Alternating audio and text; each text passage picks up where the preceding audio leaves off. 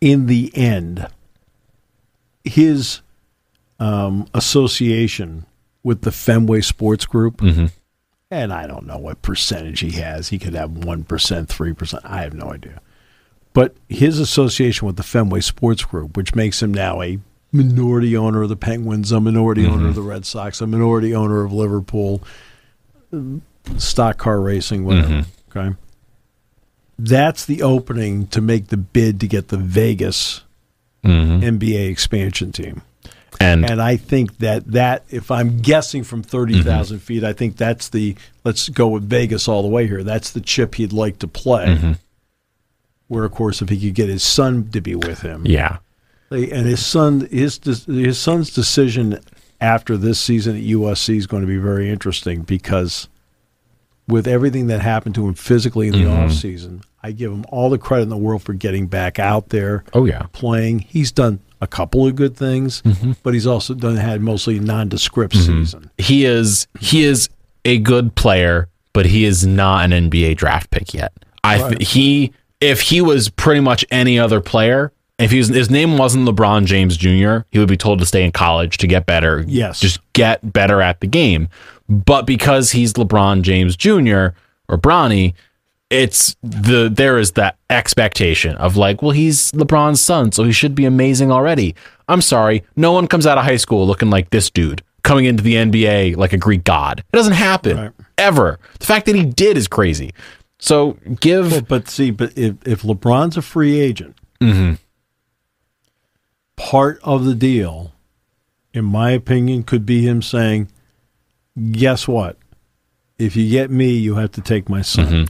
But that's the problem. I'm just saying. I know. But then I'm not trying to be a jerk here. I know. So have you heard the timeline of it all? So this summer, the draft is, I believe, June 26th. LeBron has an opt-out or opt-in on June 29th. Right. He gets to wait until after the draft to figure out what he can do. So he can't talk to other teams until after the draft. That's right. So if a team is going to draft him... What, you don't think? No, but the point is, like, a team could draft... And, of course, trades happening recently of players who were just drafted who haven't played yet. Walker Kessler got traded from the Timberwolves to the Jazz for the Gobert deal. Like, it's been happening a lot recently. But if let's say the Jazz draft Bronny. LeBron's not going to play in Utah. That's not happening. Right. But he'll try and say the Lakers or the Knicks or whoever to try and go and get Bronny. Danny Ainge would sit there with a cup of tea, feet up on his desk, and say, what's the offer? The Knicks would say, we'll trade you 2 seconds for him. They'll say, no, we're good. And he would just jack the price up because he'd have the only LeBron James Jr. He could sit there and say, I want a first. Right. Even though you just drafted him as a 63rd pick in the draft, I want a first for him. And I would completely understand Danny Ainge doing that. It's the same thing that happened with the Clippers. Kawhi was like, I will come play with you if you go get Paul George. And the Thunder said, oh, so you want Paul George? That's so interesting because we hear that Kawhi might come join that team. We want, what was it, 17 million firsts? We want the entire kit and caboodle, plus that dude who's now an MVP candidate. Like, whoever drafts Bronny would sit on a gold mine. How many double-figure games does Bronny have this year? I'm guessing none, maybe one. He's got 3. Hasn't had one in the last 7 games. He is 8 for his last 25 from the field. Right now, again, we all know what stats don't tell the whole truth, and so on and so forth. Yeah, but also USC is on a bad run right now. 3. Is Collier still hurt? 7, I think. 8, yeah, they're 1-8 in their last 9 games. Yikes! They beat Oregon State, and they clobbered Oregon State, but.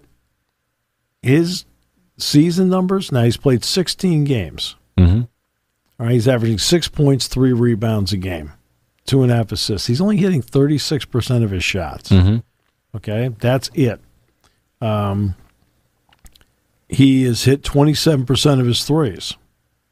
He's only 62% at the line. All right?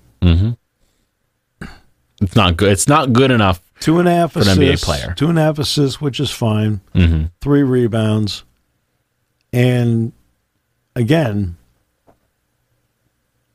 I can see him putting his name into the draft. And somebody's going to draft him because they want to play the chip that we've got him and we can sign LeBron. And it's going to be almost a standoff of all of these teams being like, who's going to take him? Who's going to do it? Because in the back of your mind, let's say you're the Detroit Pistons second round pick, your pick 32 or 33, whatever it is, like the front of the second round. Would you take him?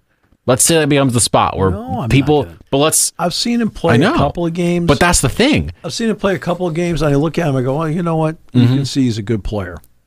Okay. I mean, now part of me wouldn't mind if he stuck around one extra year because he's going to play Penn State next year. Right? Yeah. So I wouldn't mind it. I mean, for all we know, the game's here. Right? Now, once we're done explaining to everybody who he is, then I'm just joking. This kid LeBron James Jr. Do you know who he is by chance?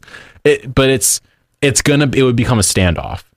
He would say, let's start at the bottom, 64, and he would slowly go up because teams would be talking, and then it becomes a foot race to try and get him, and then all of a sudden you take him, and you might take him at 30. You might take him in the first round, and then all of a sudden you have not wasted a first round pick. But you know he's not a first-round talent, but you know you're getting LeBron with him for 1 year. So you better win that first year and make that worth it. But hypothetically, it's never going to happen. Like, it's such a fascinating thought and, like, thought process to go through and a thought exercise of, like, what happens if he puts his name in the draft. He shouldn't, as we've said. He should stay for another year. He really should. Like, he's not good enough to play on the NBA. Well, LeBron could sign a 2-year deal with an opt-out. Or he could, the 1-and-1s, which he's been doing forever. Right. And he can stay for as long as he wants to. Buy time for his son for a year. And it's not like LeBron's playing poorly either. I mean, playing well. He always plays well.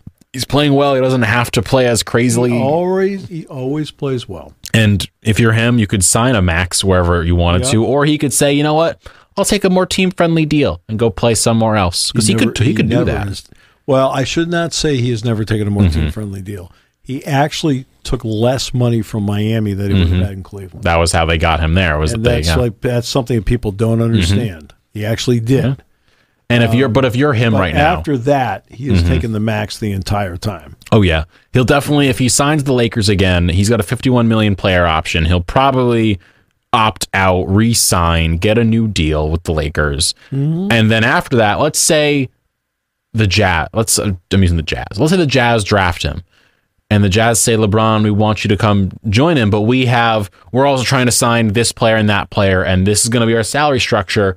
Would you be willing to take a deal?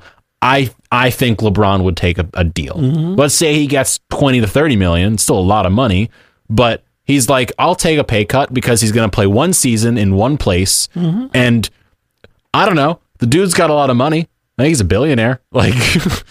Yeah. He's made enough money. I think he would not bat an eyelash if he was offered a $20 to $30 million deal to play with his son for one season. He would take it. I think it would be for him a dream come true. But that's me from 30,000 feet, because I mean I've never been in the same room with him. I've never met him. I have no read on him other than what I see like everybody else. Imagine the Cavs somehow get Bronny. Imagine that would be where he would go to play. Imagine it's next year. Then they still have Garland, and they have Mitchell, and LeBron, and Mobley, and Allen, and then Bronny, and then all these guys.